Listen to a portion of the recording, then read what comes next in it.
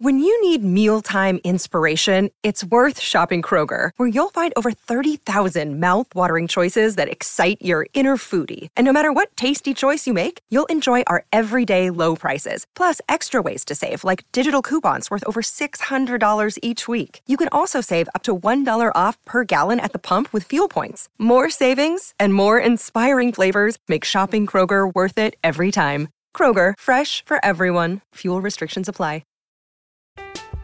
I'm Alex Rodriguez. And I'm Jason Kelly. From Bloomberg, this is The Deal. Each week, you'll hear us in conversation with business icons. This show will explore deal-making across sports, media, and entertainment. That is a harsh lesson in business. Sports is not as simple as bringing a bunch of big names together. I didn't want to do another stomp you out speech. It opened up so many more doors. The show is called The Deal. Listen to The Deal. Listen to The Deal on Spotify. This episode is supported by FX's Clipped, the scandalous story of the 2014 Clippers owner's racist remarks captured on tape and heard around the world. The series charts the tape's impact on a dysfunctional basketball organization striving to win against their reputation as the most cursed team in the league. Starring Lawrence Fishburne, Jackie Weaver, Cleopatra Coleman, and Ed O'Neill. FX's Clipped, streaming June 4th, only on Hulu. Why take one vacation with the family when you could take all of them? With Royal Caribbean, you don't just go to the beach. You visit a private island and race down the tallest water slide in North America. You don't just go for a road trip. You ATV and zip line through the jungle. You don't just go somewhere new. You rappel down waterfalls and discover ancient temples. Because this isn't just any vacation. This is all the vacations. Come seek the Royal Caribbean. Ships Registry, Bahamas. Can you hear me now? Yes, sir. Yes, sir. Good morning. We owe some love to Waterways Travel and Real Water Sports this morning, Scott. Yeah, well, Waterways Travel, I mean, gosh, I'm looking at this hurricane and I'm thinking to myself, man, where do I go? And there was also just a beast of a typhoon over in Asia last week, which had me thinking about some spots over there, specifically like the Philippines region and maybe even Pohnpei, the PPAS there. So Waterways Travel is the go-to for experts in surf travel. And I mean, people that are going to dial you in regarding swell and surf and locations. So Waterways Travel, it's a no-brainer. That's the key. And you're somebody who's somewhat of an expert. And so, that helps. But for a lot of listeners who aren't and don't have the decades of expertise that you have, they can rely on the experts at Waterways Travel to handle all of that. Don't get skunked. There's no point in wasting time and money. And Waterways Travel will be your travel concierge, surf travel concierge. And then, of course, Real Water Sports. I mentioned they're doing that surfboard giveaway.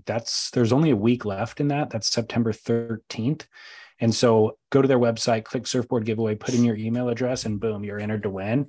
And they'll randomly select one winner on the 13th. And you will have, if you're the winner, the ability to choose from any of their surfboard inventory to just get a free board, and they'll ship it to you, and no matter where you are in the world. And they have 1,500 boards in inventory. So it's pretty epic. And I sense that we owe Jack O'Reilly an apology because we stumbled on his name. Jeff. Jeff. I was thinking Jack O'Neill. Okay, Jeff O'Reilly. Yeah. So Jeff, we apologize because I remember he busted his butt last year at the Boardroom Show, just taking tons and tons of great videos and capturing the spirit of the show. And Jeff O'Reilly was given a Rawson surfboard. It actually is O'Neill, but it is Jeff. It's Jeff O'Neill. Okay, yeah, Jack O'Neill. Okay, so you can see where I might stumble. I apologize to both Jack O'Neill and Jeff O'Neill and Jeff O'Reilly, if there is such a person. Well, the funny thing is they posted an Instagram that day, I think, the next day after we published this. And they're like, Jeff O'Neill busted his butt filming. Here's a little recap video. Was that a reaction, you think? How could it not have been? Super stoked for that guy, though. He got a new Pat Rawson. Yeah. Good stuff. So thank you, Jeffrey. As we see some movement at the takeoff zone. It's Kelly Slater grabbing rail. A clean entry. This thing holding open. It spits. When it spit me, I thought it was going to spit me off my board. Comes out with the spit. Spits him out. Comes out after the spit. Gets spat out of another good-looking wave here. Spit. We're just spitballing, right? Yeah, God.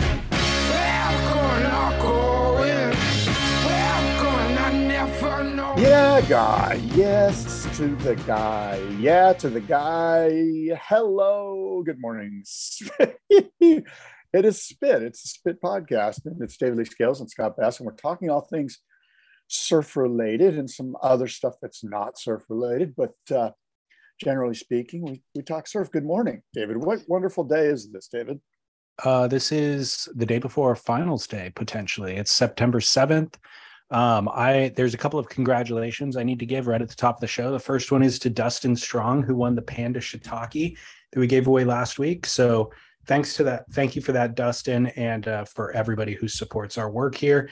My other congratulations, Scott, is to you for an epic interview with one Eric Logan. Did you listen to it? I did, from beginning to end. Yeah, it was okay. Huh? I mean, he's an interesting guy to interview for sure, because he likes to control the narrative, and he pulls things back and demands context. And once he takes context and takes the narrative, he's a professional at running with it. And he's such a nice guy. Eric truly is a sincerely kind person. And so it's we learned a little bit. I think I learned a little bit. You did an excellent job interviewing him. Oh, thank you. Thank you very much. Yeah, you really did. I feel like when you texted me about it after the fact, after the interview was over, you said it's probably not as hard hitting as you would want. And I felt like it was just hard hitting enough, because he's so nice and sincere and earnest, by the way. Yeah. Like it feels, I don't know, it feels rude to really hold his feet to the fire over certain things. But I think that there is implicit acknowledgments in a lot of his statements that, you could tell he's obviously putting lipstick on it, but there's still an acknowledgement. I mean, at some point he said, I forget who you were talking about. Oh, the surfers getting cut. It's like, yeah, that's what happens if you don't do your job. And then he says, yeah, I'm here to turn around this company. And if I don't do my job, then I'll get cut. So him just stating to turn around this company indicates that the company, we all know is losing, operating at a $20 to $30 million deficit every year. So kind of implicit acknowledgments like that throughout the interview allow you as the interviewer, I think, to then not hold his feet to the flames. But at the same time, you did present him with some challenging discussions, and he engaged in them. Yeah, for sure. It was a fun interview, and I enjoyed it.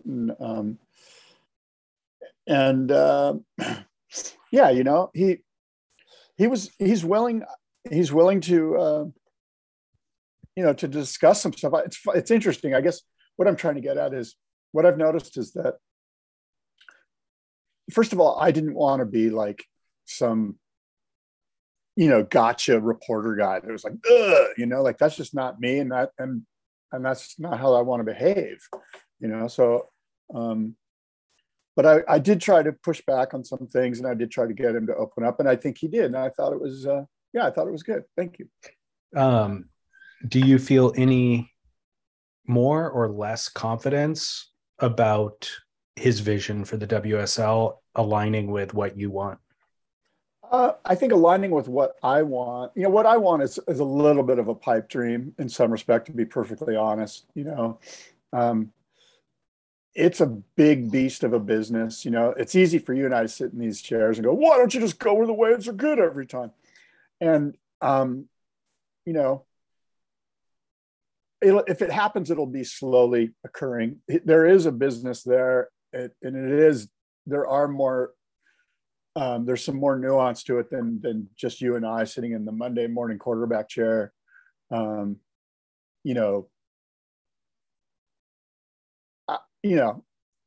Look, generally speaking, I feel good about where the WSL is headed because of what you just said earlier, that like he seems focused on crowning world champions. He mentioned that the waves were the most important thing.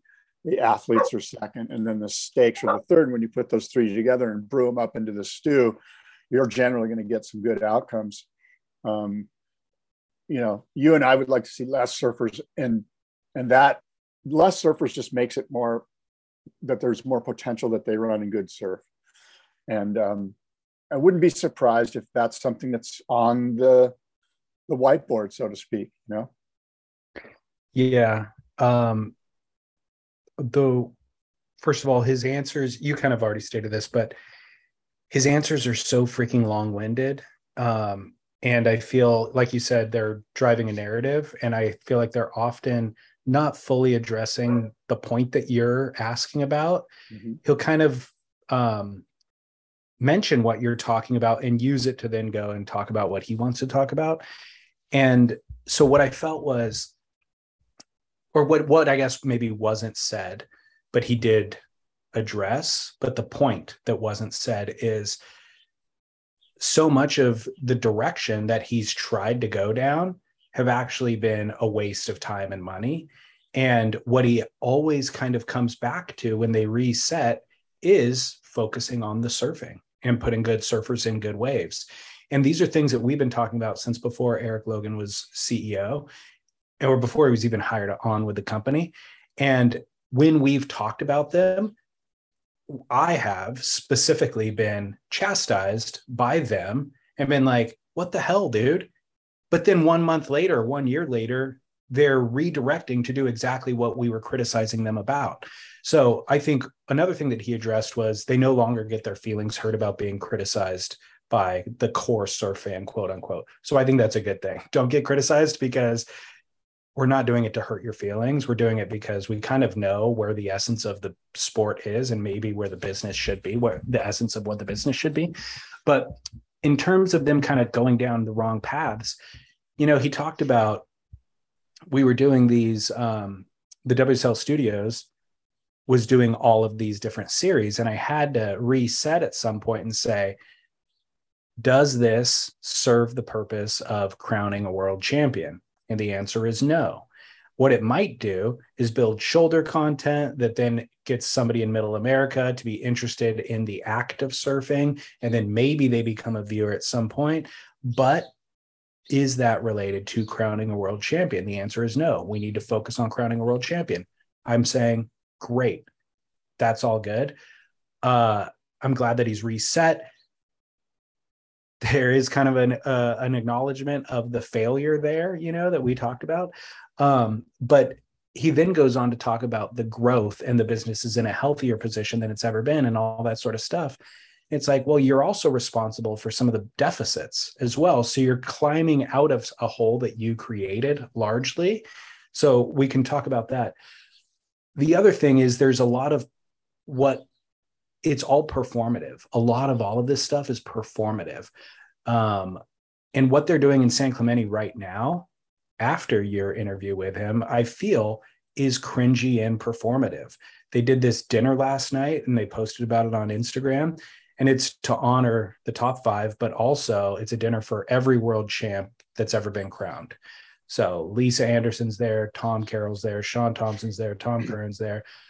But the way that they pull it off is just performative, cheesy, and kooky. I think their heart's in the right place. It's a great concept. Absolutely honor these people. But they have some elder woman who looks like a shaman walking around with little leather pouches that she's putting around everybody's neck and like blessing the pouch. I don't know if it's crystals in the pouch. I don't know if it's rocks in the pouch. I don't know if she's related to the indigenous people of San Clemente. Like, I have no idea what's going on. They're coupons for 5% off a Jack in the Box at the Carl's Jr. Carl's Jr. It's possible. That'd be actually better. That would be more free breakfast burrito. But again, the point being, like, what does this really have to do with surfing?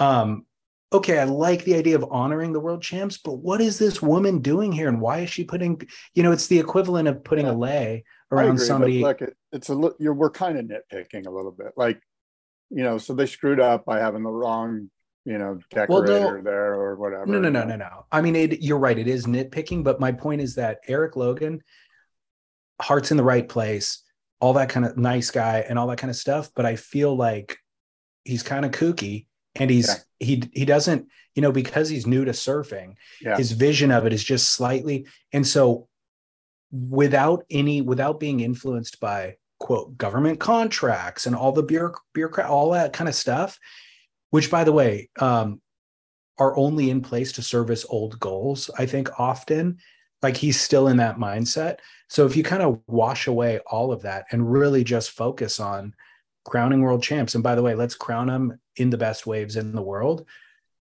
then you don't have this shaman putting rocks around people's necks anymore either, and like so much of his energy and focus is tied at that. And so much of his rah championing is tied to that. Like, look, San Clemente has now become this, they're thrilled that we're here and we're the championship city and all this kind of stuff. And it's like, yeah, but Eric, it shouldn't ever have been in the first place.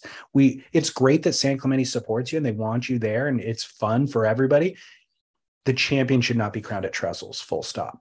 You know what I mean? Like, it's kind of slightly askew every time. Yeah. Yeah. So, there's, but I could never call him out. There's a few stumbles, right? I do sense though that, you're right. Like, were some of the early mistakes, could you point to Eric or whoever?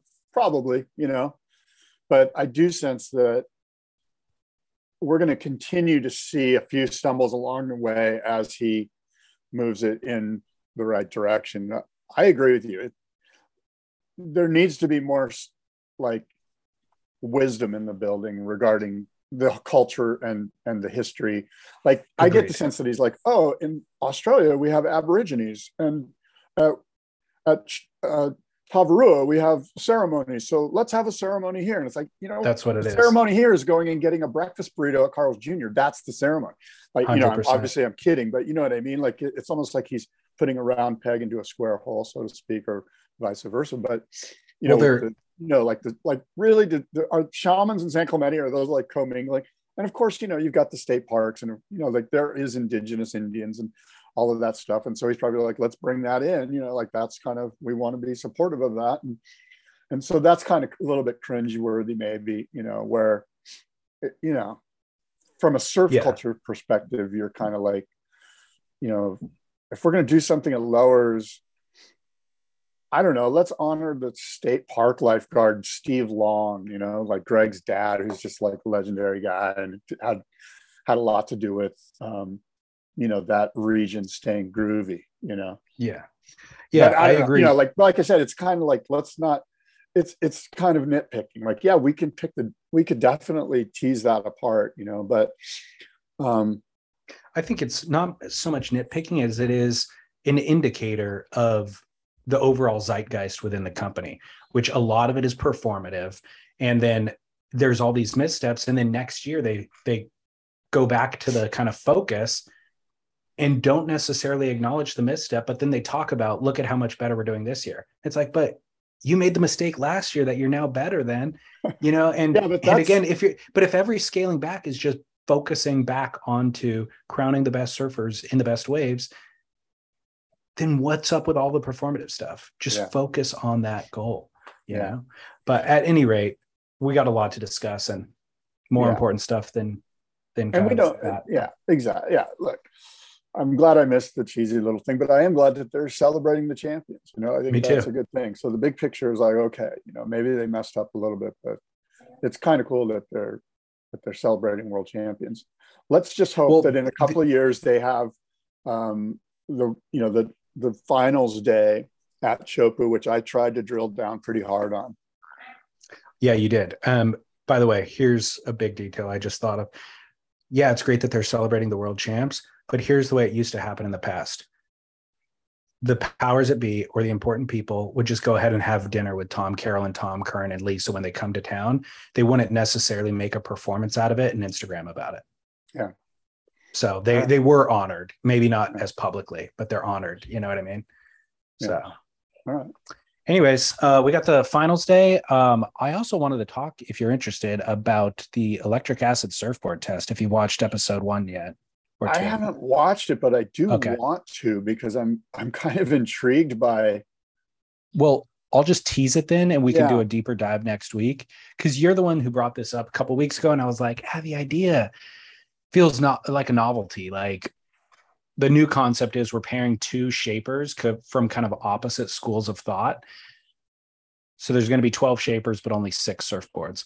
So among the shapers are Hayden Cox and Peter Schroff. And Peter. So that's the one that's interesting. Like, to me, like, that's almost more interesting than watching Mick ride that board. I don't know what they've done there, but my heart is hoping that there's a lot of discourse between those two guys. Well, they haven't, because that's like a conflict, like That's interesting. Like, that's the most interesting thing, right? I mean, for people who don't know, Peter Schroff did a huge campaign rallying against Asian made surfboards, and actually got a Hayden and cut it to pieces with a chainsaw in this kind of performative art. Hold on, he was wearing Speedos, nothing else. He had goggles on and a cigarette hanging out of his mouth. Big boots. And a chainsaw. It was a performance. It was a performance art piece directed. Yeah, it really was funny. So putting them together, is much more compelling than just shaping a surfboard. Yeah. Donald Brink and Matt Biolis, also very kind of opposite styles and schools of thought. Josh Keogh and Greg Weber. Simon Jones, who makes Torrin Martin's Morning of the Earth surfboards, with Darren Handley, which is Mick's longtime high performance shortboard shaper. Matt Parker and Joe Falcone. John Simon and Ryan Birch are the final pairing. That one's interesting too. Well, I watched episode 1, and my criticism of this was, look, I don't think they're going to end up with any new surfboards that become like revolutionary design concepts. I think that the surfboards are going to be lesser versions than if each of the individual shapers just made them. I think that still may be true. Yeah. But the value of episode 1 was exactly what you were just kind of guessing. It's so compelling to hear these shapers get in a room together and talk and hash out ideas. And the boards that they end up, there's 2 boards that Mick rides in episode 1, I would argue aren't great, but Mick is a phenomenal surfer, and it's interesting to watch him figure it out.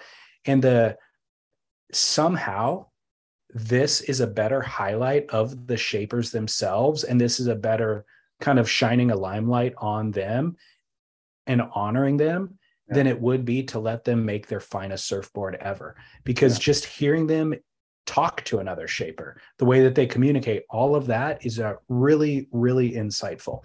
And Simon Jones and Darren Handley, there's no animus between them in the way that Peter Schroff and Hayden probably have.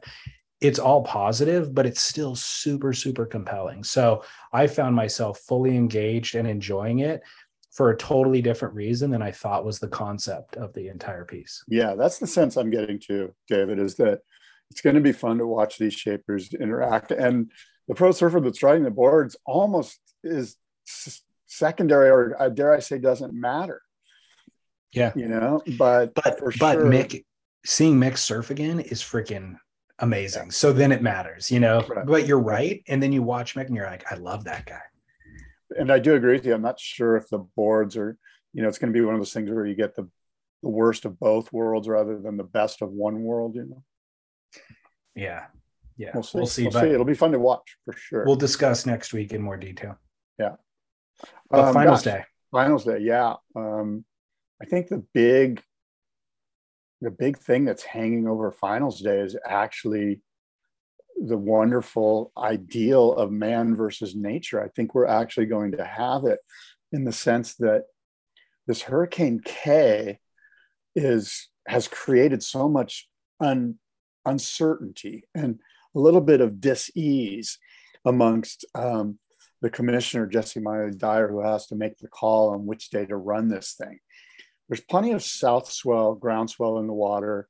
It kind of supposed to peak tomorrow. the potential opening day for this. And then it fades a little bit on Friday as this new tropical swell starts to fill in.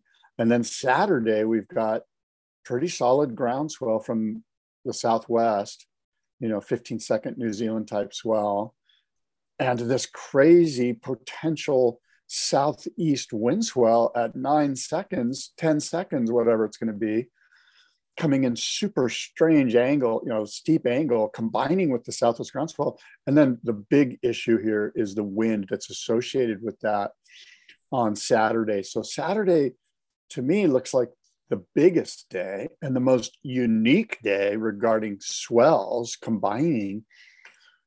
But the forecast is calling for these crazy east-northeast offshore winds at like 20 miles an hour.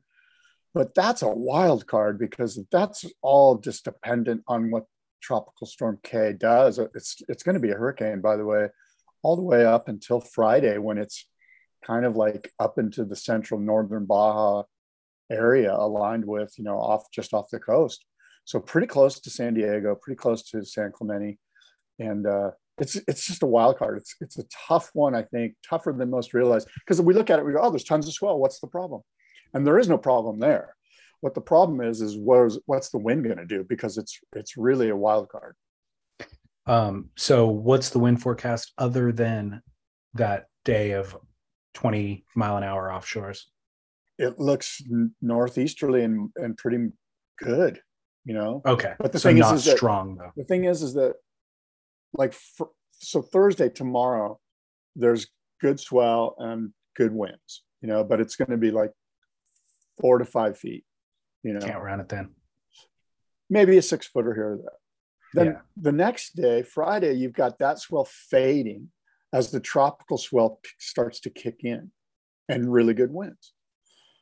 And then Saturday, which of course, Eric Logan and the WSL would love to run on a Saturday, right? So there's pressure there going, hey, let's run on Saturday. We'll have 100,000 people on the beach.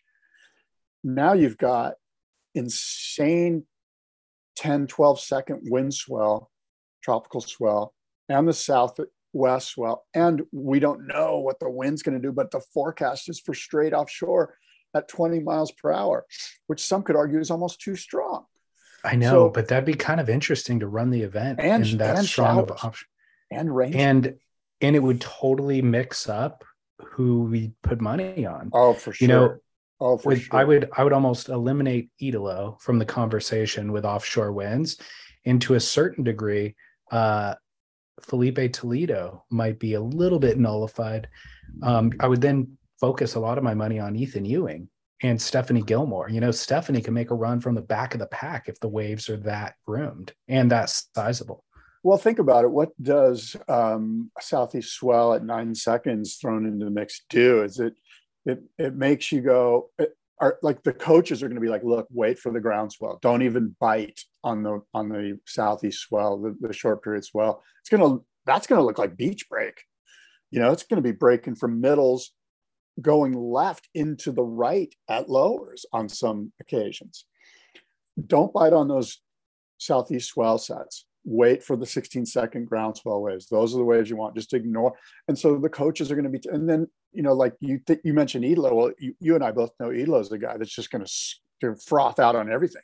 He could just wear himself out by catching 30 waves in his first heat, Yeah. And he's the one who's surfing in the first heat. So he has to make it through the full day.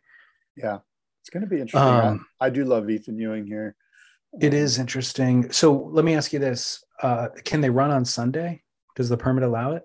Yes. They've got plenty of time, but everything fades away from Sunday on. It really, I think, has to happen Thursday or Saturday. Got it. And they shouldn't run really, if Thursday's going to be not head high. Kind of like today, like if you went to the lowers cam today, it's totally contestable. It's like 4 to 5 feet.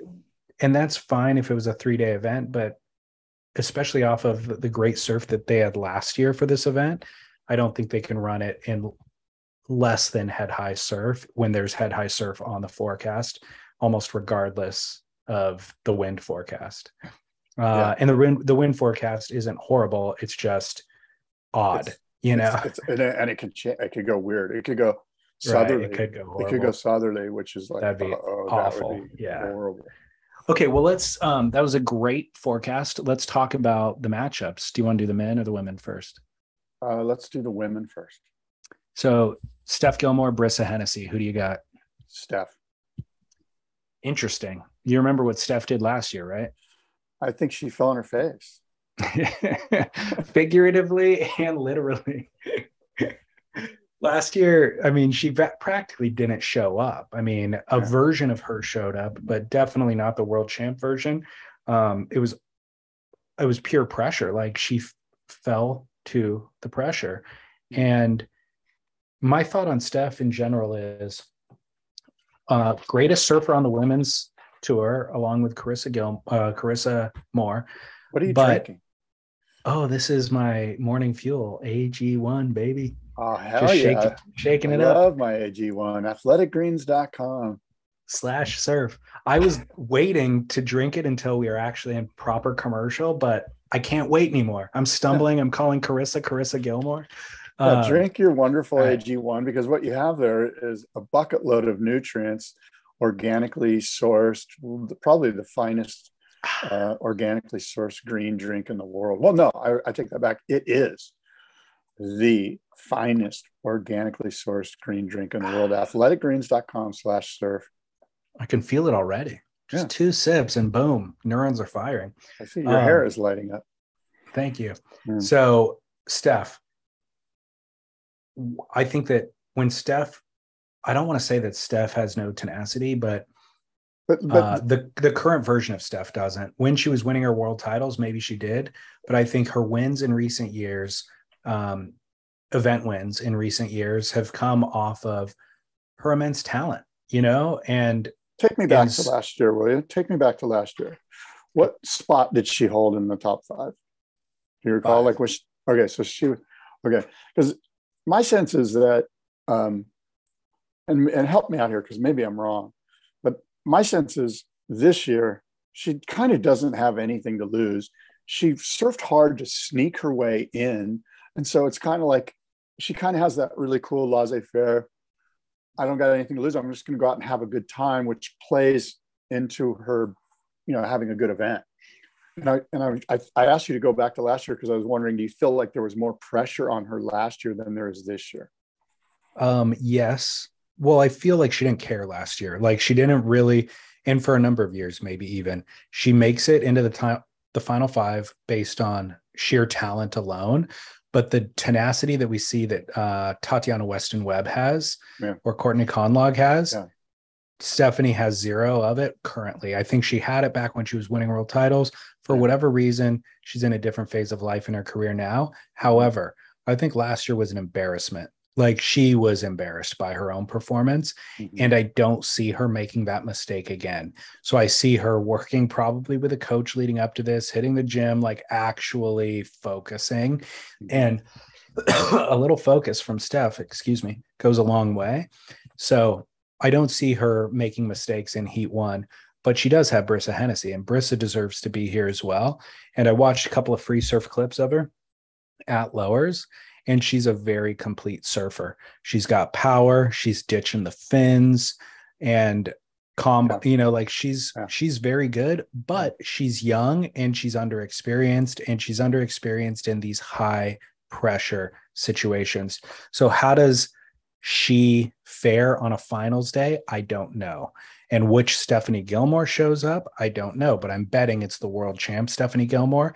And in which case, if you had kind of the best Brisa versus the best Steph going head to head, Steph wins. Yeah, I mean, this is a situation too where you see Brisa as sort of an unknown and new to the game, so to speak, falling victim to this southeast swell, to these 10-second interval swells, and just surfing tons of waves and getting a lot of 4s. And Stephanie just getting, 6 waves and getting, 3 5s and 2 7s. Or the pressure of finals day, you're sitting there and a set is coming to you for Brisa.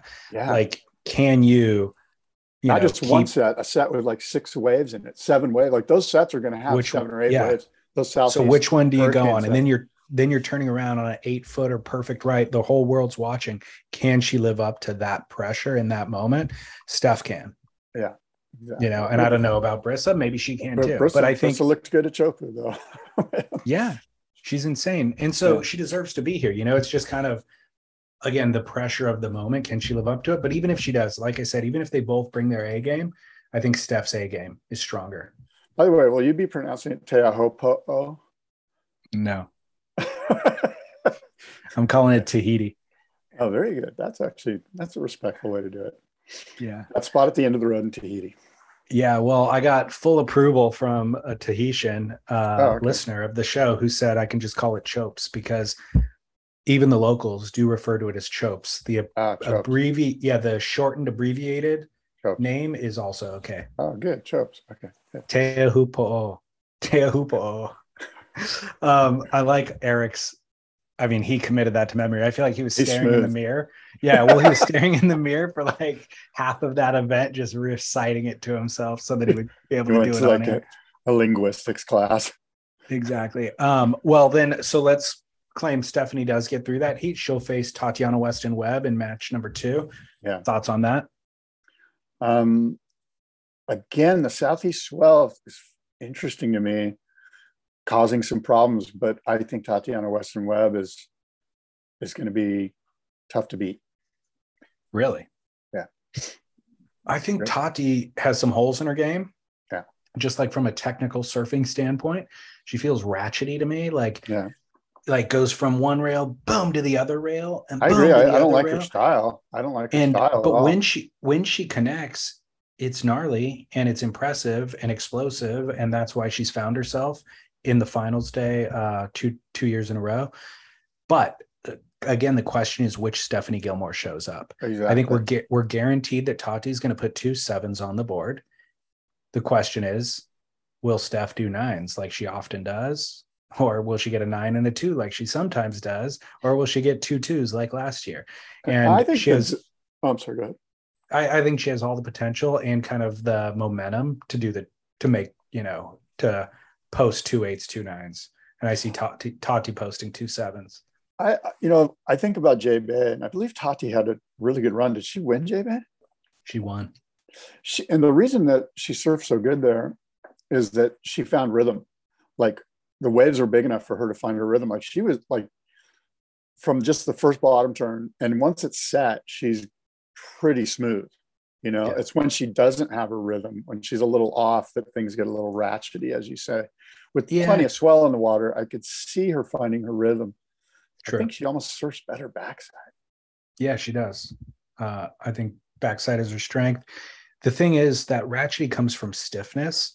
I feel like she's real stiff and she doesn't have that kind of languid, fluid motion through her body. Yeah. And so when she does something slightly wrong, she falls because she can't like make these micro adjustments. Yeah. And so we see her falling a lot, but it's also that exact opposite style of Steph. Steph is like pure fluid motion through her body. And it's an interesting matchup for that reason. They're 2 separate styles. And the tenacity that I said Stephanie Gilmore has lacked in recent years is Tatiana's strength. She has it in spades. So I would love to see languid Steph show up versus tenacious Tati and have those opposite styles go toe to toe. And in that case, I would give it to Steph, but all right. The following heat features Joanne Defay. Who do you got? Joanne versus either Steph or Tati. Talk about an underrated, under the radar surfer is Joanne Defay. Totally. Like I barely know if she's a regular foot or a goofy foot. You know what I mean? And here she is, number 2 in the world.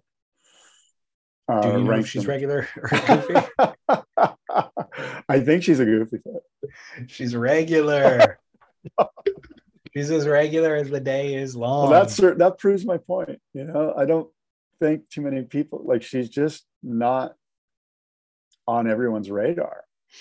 And she's flown under the radar, but she's won events. And if you remember, her storyline a couple of years ago was she's on tour and didn't have enough money. And so Jeremy Flores either underwrote her ticket or her tour season, or I think maybe even crowdfunded it from Reunion Island. Mm-hmm. But at any rate, she got local personal support. And then more recently, O'Neill picked her up. So she's got full backing and she deserves it. She is super well-rounded. She's won events for years. She's only gotten better. She has super strong backhand, which could be a point of difference for her against any of these surfers. She's got air game. She's done airs, stomped legit airs in events. She's got power. She's got style. So I think she could be the underdog of the event. All right. I agree. Well, there's no doubt she's the underdog. And, but look, let's just face the facts. I don't think anyone's going to beat Carissa. Me neither. Carissa Moore is just like a no-brainer. So she just has to go out. If she just surfs 75%, she'll win. I think she won last year at 75%. Yeah. I mean, what would be interesting is a Stephanie Gilmore, Carissa Moore that final. Would be fun. That would be because then fun.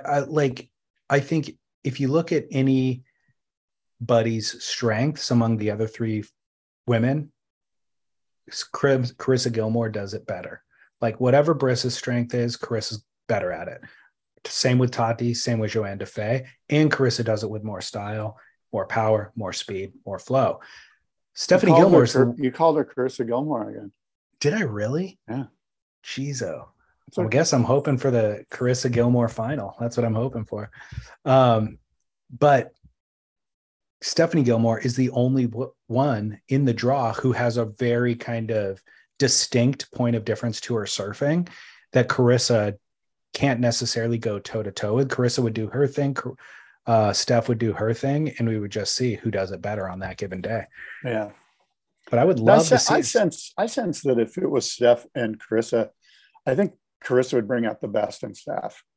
I think Stephanie sees some of these other younger surfers and is like, I've got 7, whatever. Okay, I lost to you, no big deal. But I think when she goes up against Carissa, it's more of a contemporary. It's somebody she's got a lot of history with. And I sense that it would really help Steph rise to be in a final with Carissa. I think we'd see some great surfing.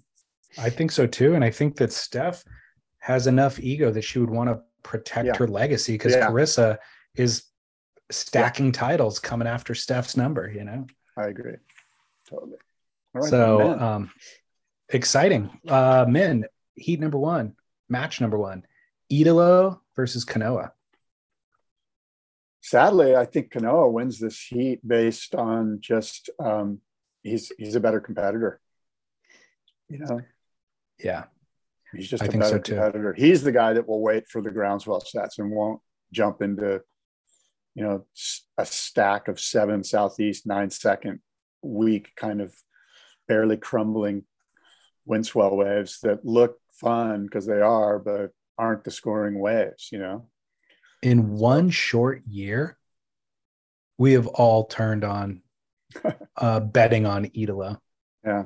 I mean, up until this year, he was kind of our bet on almost any event, any venue on tour. It was like, he's the wild card who could just post 10s and win from J-Bay to Rio, you know, or Pipe even.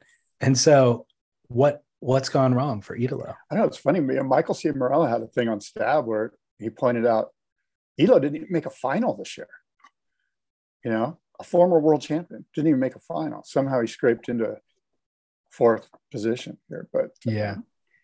And by the way, all of us that aren't betting on him would be ecstatic if the 2019 or the 20 whatever year he won in 2019. Mm-hmm. If the 2019 version of Idolo showed up and was flaring and a little bit carefree and like in 2019 he was hungry in a fun-loving way. And the new version, the latest version of Idolo seems like he's defensive. You know, like he's got to go out and do the crazy stuff all the time because that's, you know, like it's weird.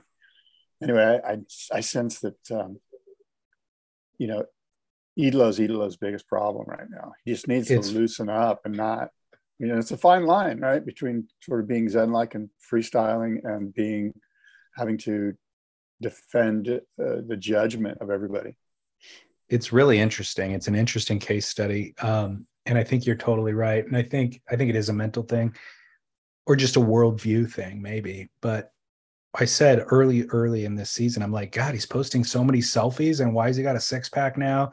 And why is it glistening? And why is he, like he's hitting the gym super hard, which I admired initially because he came off a world title and he was like right back in the gym. However, muscle isn't necessarily the greatest asset for surfing.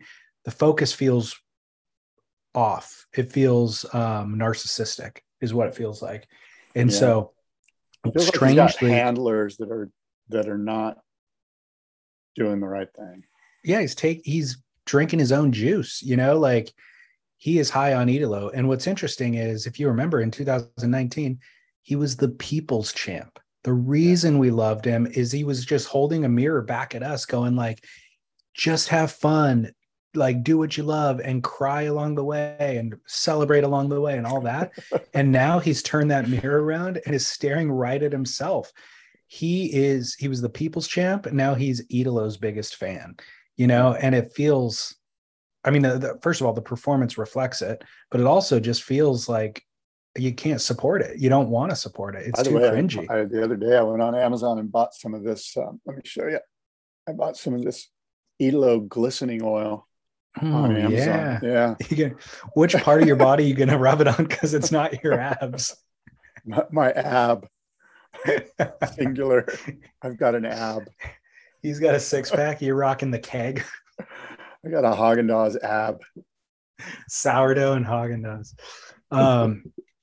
Well, okay. So moving on, I agree with you. Kanoa is here to win it this year. And unless Idolo, which Idolo still can land it, he could post a 10, almost no problem. So if he happens to, Kanoa's got a problem, but I think Kanoa again will show up and put 2 7s on the board, no problem, almost guaranteed. Yeah. So he makes it through that heat where he will then draw Ethan Ewing. Well, this is where it all stops for Kanoa, because Ethan Ewing is my God, win the whole thing. And based on what? Based on just my own fandom, really. Like I'm just hoping, like Ethan's the guy I'm rooting for. You know what I mean? Like it's not based on anything other than I really like the way he surfs, and I'd be stoked if he was my world champion. I'm basing this is my pick in this heat as well, Ethan over Kanoa, and it's based on Instagram clips in the last week or two from lowers. Ethan's posted a couple. He posted one this morning, actually last night probably. I saw it this morning, but it's freaking undeniable. The clips he's dropping from lower trestles are unlike anything we've ever seen before. And that's not hyperbole. And I'm trying to contrast it with the best surfing I've seen from Felipe at lowers, and it's still kind of better. There's a point of difference with Ethan. It is unbelievably sharp. He can do it all on rail. Like the real question will be is if he ends up in the final with Felipe, and Felipe's also got that amazing rail game and then finishes with a huge air or opens with the huge air. Yeah, that might be where Ethan, has doesn't have the answer. But Ethan may have already posted 9s just on 3 massive rail turns alone. And so that's undeniable, So I think, Ethan looks really, really sharp out there. Yeah. I have seen one of his Instagram drops a couple of days ago, and it was mind blowing. And anyway, he gets through and then has quite a challenge with Jack. Yeah. You think Jack's a challenge? Well, I think if it's 6 to 7 foot with 8 foot sets,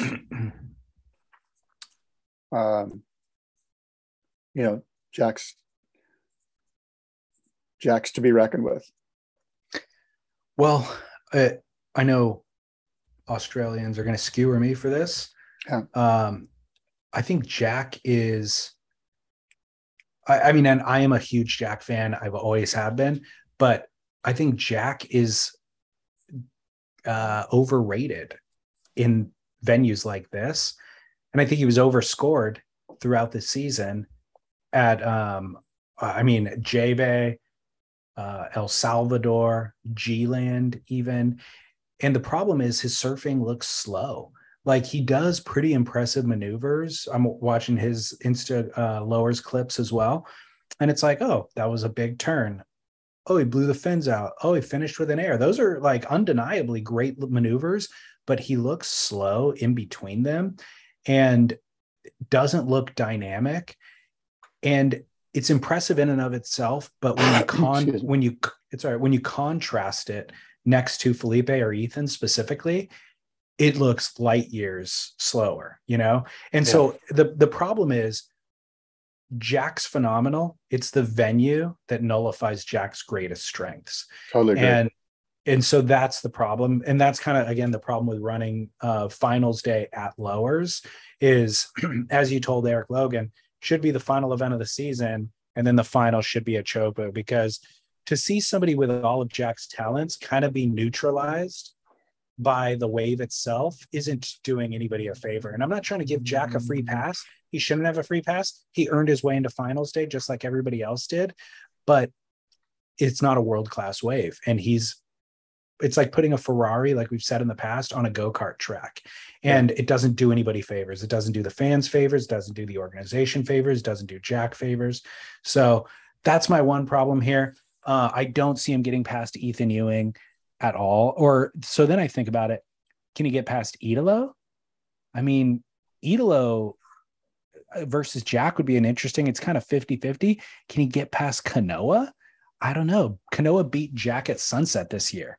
You know what I mean? Like Kanoa's got the eye of the tiger, so he could take Jack down even. Yeah, so I don't know that Jack beats anybody in this. You bring up a great point. Last year we were talking about Griffin Colapinto being a guy that has no chance whatsoever because of the venue. And that's in a much lesser degree. I think the venue is a bit of a chain around Jack Robinson's neck here. Yeah. Well, so we're both claiming Ethan beats Jack and goes against Felipe in the final. Yeah. And look, Felipe's, the odds on favorite. I think, if you were to go to a betting house and it was Ethan and Felipe would be the favorite, but I think that this plays into Ethan's hand. I think this is a good thing. I don't think you want to go into the final being the favorite. Yeah. And I think we're going to see an upset here. I think Ethan Ewing's just, he's the guy.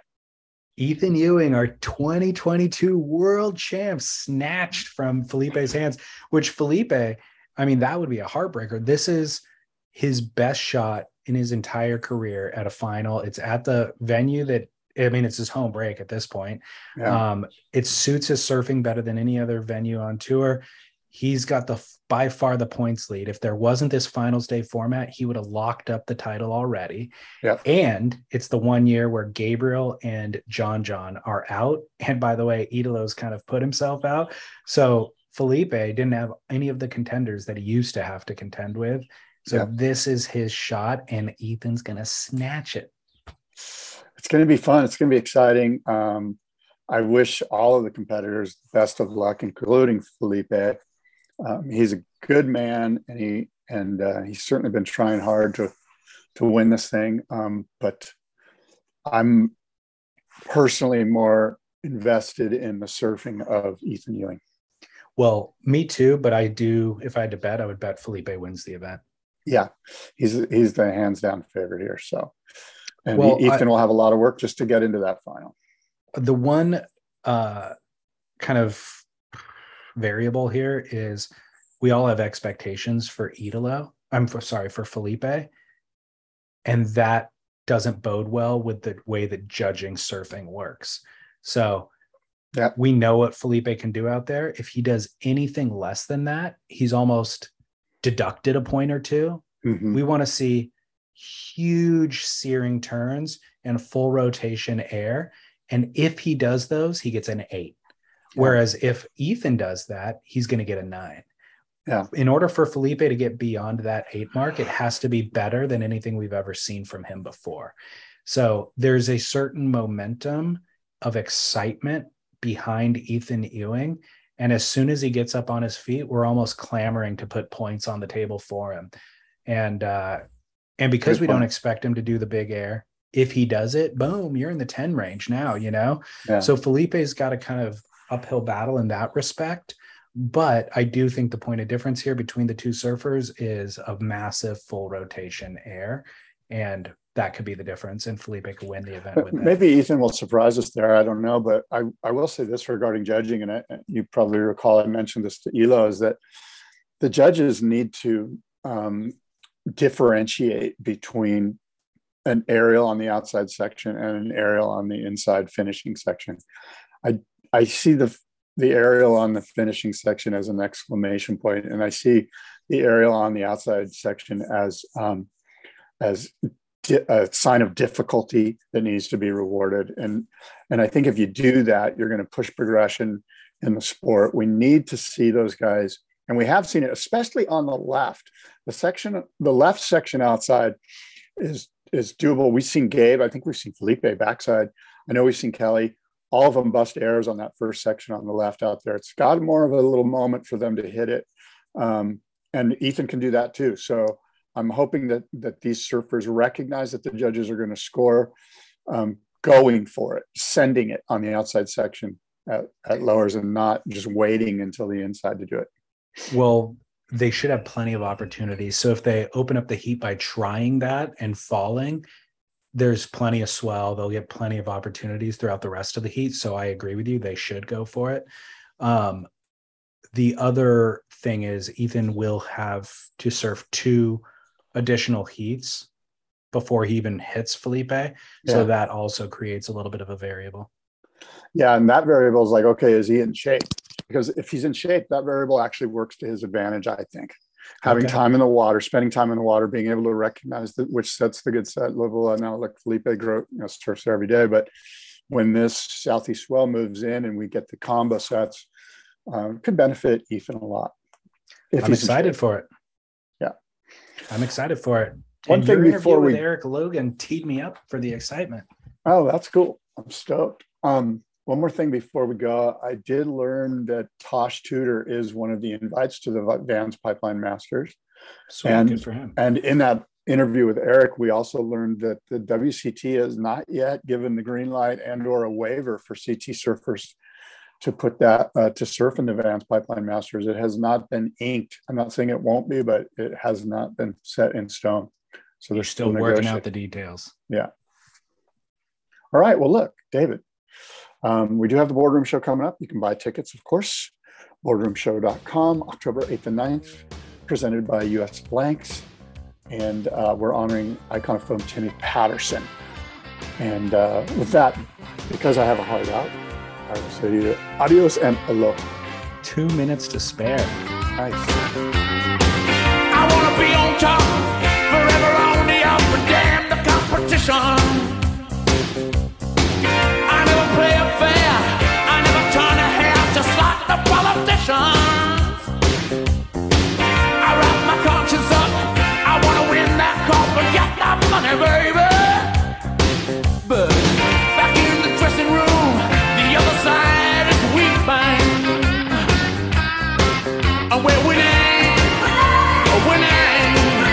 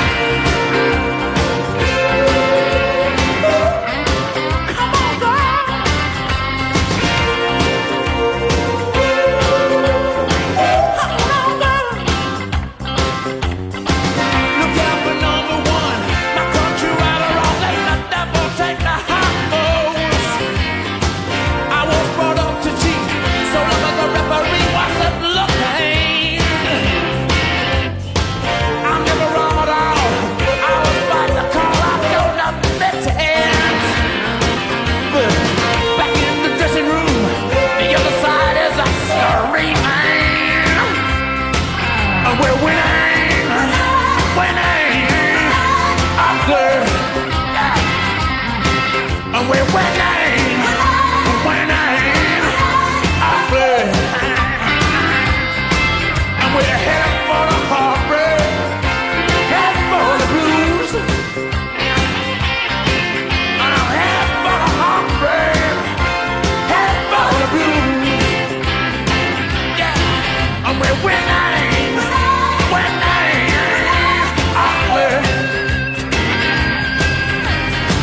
I will not act unkind, I will not be so blind, I will not walk so proud, come down from off my cloud. How can I live my life this way? A beauty is staring me in the face. Ain't that the truth? Ain't that the truth? Come on, baby, come on, girl, a little bit louder. Walk a little bit prouder.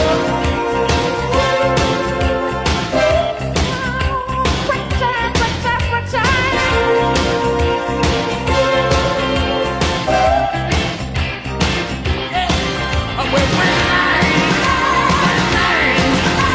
ugly. That's all right. Winning, ugly. Come on, girl. What's she saying? Winning, ugly. I'm winning, ugly.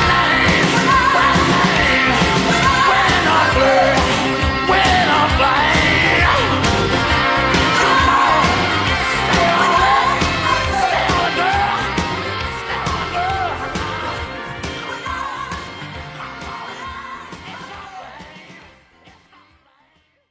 When you're hiring for a small business, you want to find quality professionals that are right for the role, and there's no faster or effective way than through LinkedIn Jobs. Your time and capital are precious, and there is a powerful resource that can help you focus on what you're good at and integrate people into your team seamlessly to help grow your business.